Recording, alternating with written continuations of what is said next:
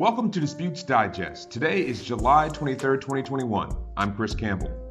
Don't forget to follow Tales of the Tribunal on LinkedIn to stay up to date with news from around the world of international law and the dispute resolution field.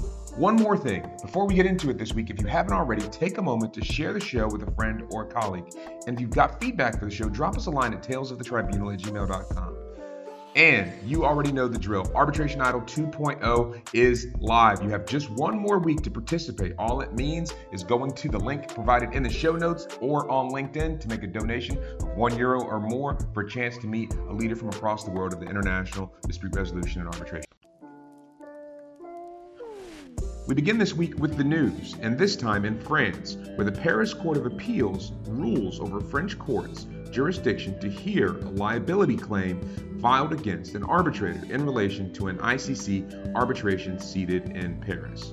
The recent decision quashed a judgment of the Paris First Instance Tribunal, which found that it lacked jurisdiction to hear a liability claim filed against the arbitrator by one of the parties to the arbitration proceeding.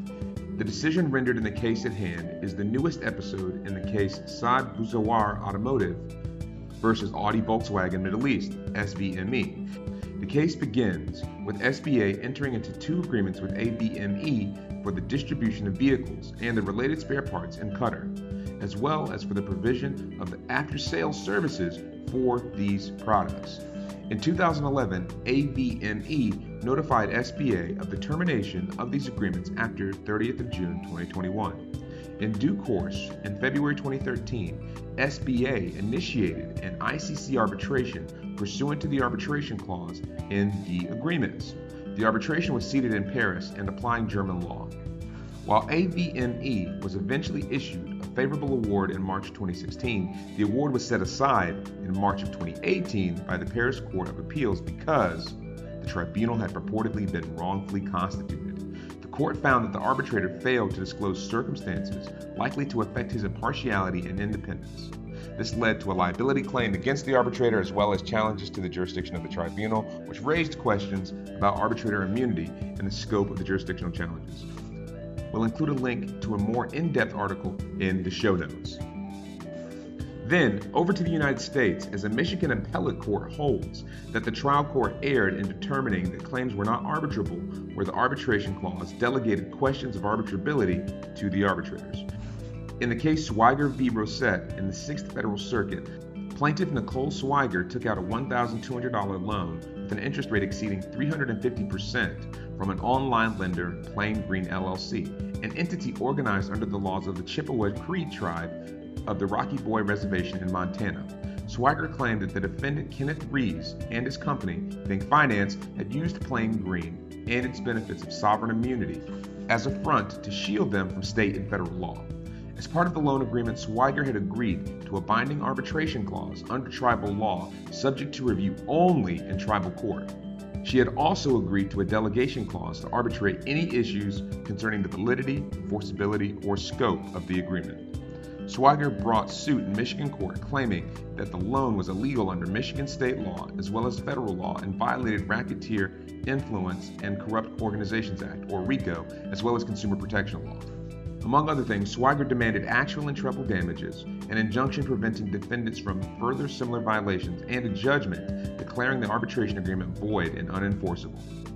Defendant countered that the plaintiff had agreed to the delegation clause, and questions related to the enforceability of the arbitration or any subsequent awards were ones to be heard by the seated arbitral tribunal.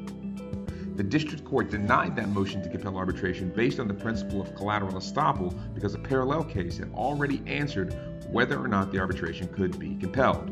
On appeal, the Sixth Circuit reversed and remanded with instructions to stay the case pending the arbitration. It held that the district court had erred in its decision to disregard the delegation clause because Swiger had failed to specifically challenge the clause. Indeed, the challenging of the entire agreement did not suffice.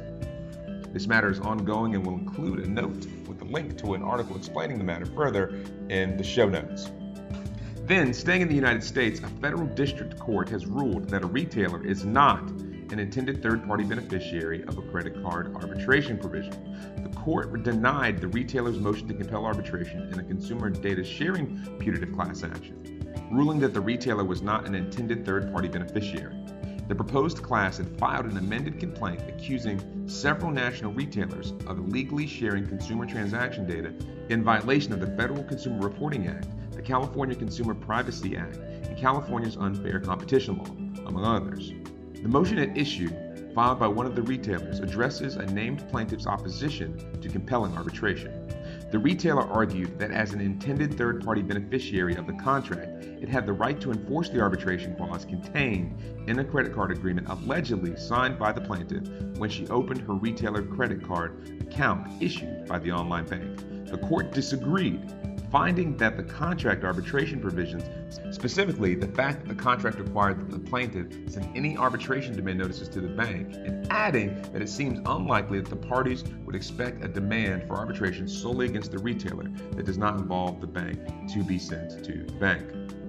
Finally, one more piece of news, this one coming out of Saudi Arabia, as the Saudi Council of Ministers issued a decision allowing non-Saudi lawyers licensed in the kingdom and having a basic member of the Saudi Bar Association to plead in local courts. Indeed, they also can render consultancy services based on the principles of Sharia law and rule of law. Previously, law firms were only allowed to outsource foreign lawyers as legal advisors. However, under the new law, foreign lawyers living and working in Saudi Arabia can represent third parties before courts of law, the Board of Grievances, and other committees as may be set up pursuant to the laws, decrees, and decisions to consider the cases falling within their respective jurisdiction. The decision was made to elevate and raise the level of professionalism and competitiveness so that the performance of the Saudi lawyer will be on a global level and benefit from international expertise. All right, that's it for the news. Let's look at some opportunities from the past week. This week's opportunities, we start with a couple of scholarships that might be of interest. The first one from the University of Sydney, which offers a postgraduate scholarship to assist in funding research. As of the date of writing, there are 10 scholarships listed that vary in amount and closing date and are a great fit for continuing their academic pursuits. We'll include a link in the show notes. Then, the Chartered Institute of Arbitrators hosts its 2021 version of its award writing competition. Participants must be under the age of 40 as of 15 October 2021. In this competition, candidates are invited to preside over an arbitral tribunal ruling under the 1976 Uncentrale rules and an investor state arbitration seated in London, England. We'll include a link to the competition in the show notes. Next, let's look at a couple of job prospects. First, the University of Dundee has a vacancy for a lecturer, both for teaching and research, in energy economics. The closing date for this position is August 3rd, 2021, and could be a great opportunity for the properly seated academic. A link to the advert is in the show notes. Then, looking to the United States, Withers Worldwide is seeking a junior litigation associate with 1 to 3 years experience for its San Francisco offices. Next, in London, where Eversheds seeks an associate to join its commercial dispute resolution team. Finally, we end this week with a special announcement from CyberArb, which announces that it is recruiting. Are you interested in cybersecurity and international arbitration, or ADR? Join CyberArb's multidisciplinary and international team of volunteers by sending your application, CV, and motivation letter to info@cyberarb.com. CyberArb is an initiative with multidisciplinary and international legal tech influences, and the team is an intersection between cybersecurity and international arbitration and ADR. Find out more at cyberarb.com. Then next, before we talk about other events, and as we mentioned at the outset, if you've been following this program or TOT for any length of time, you already know what the event going on right now is. That's Arbitration Idol, the dynamic event hosted by Digital Coffee Break in Arbitration, Careers in Arbitration, and yours truly. The idea is simple. You donate €1 or more for your chance to win a digital coffee with a leader from around the world of international arbitration. It's literally that easy. And the best part, all proceeds go to UNICEF to help children, especially those impacted by COVID-19. We'll include a link to the show notes, but hurry, you've got just one more week to enter. We have a great group of idols and supporting organizations, so enter now and bring a friend. Then let's talk about some of the events going on in the world. And we note that they have slowed down just a bit as we all head towards those August holidays. First up is the cross-examination which is being hosted by the NYU Center for Transnational Litigation, Arbitration, and Commercial Law, together with the Queen Mary University of London and the National University of Singapore, to offer a unique opportunity for future arbitration practitioners to focus on an exciting and dynamic aspect of advocacy. Students will be able to attend various rounds of hearings during which they will cross-examine each other as witnesses and experts. Overseen by a board of senior and experienced practitioners in the field, this event is a fantastic opportunity to develop and polish those advocacy skills, and entry is accepted until August 31st, 2021. Could this be the match for your university? We'll drop a link to register in the show notes. Next, let's talk about a couple of ICC Young Arbitrator Forum events. First, an event titled Trends in Arbitration Rulemaking. The event focuses on the major rules that have changed over the past couple of years. The ICC, the IBA, Swiss Arbitration Center, LCIA, CAM, DIA, FIA, and more have all made significant changes that practitioners in the fields need to know about. Led by a distinguished and international panel of international arbitration practitioners and experts from around the globe, they offer their expertise, perspective, and insights on what you need to know about these rule changes. Then, also hosted by the ICC YAF, is an event titled Energy Projects, Current State and Lessons Learned. This event is the 5th edition of YAF's series titled Traveling Through Latin America, which focuses on arbitration and energy projects. Similar to the previous event, it's a great opportunity to get familiar with the current events and goings-on in the region and the dispute resolution field.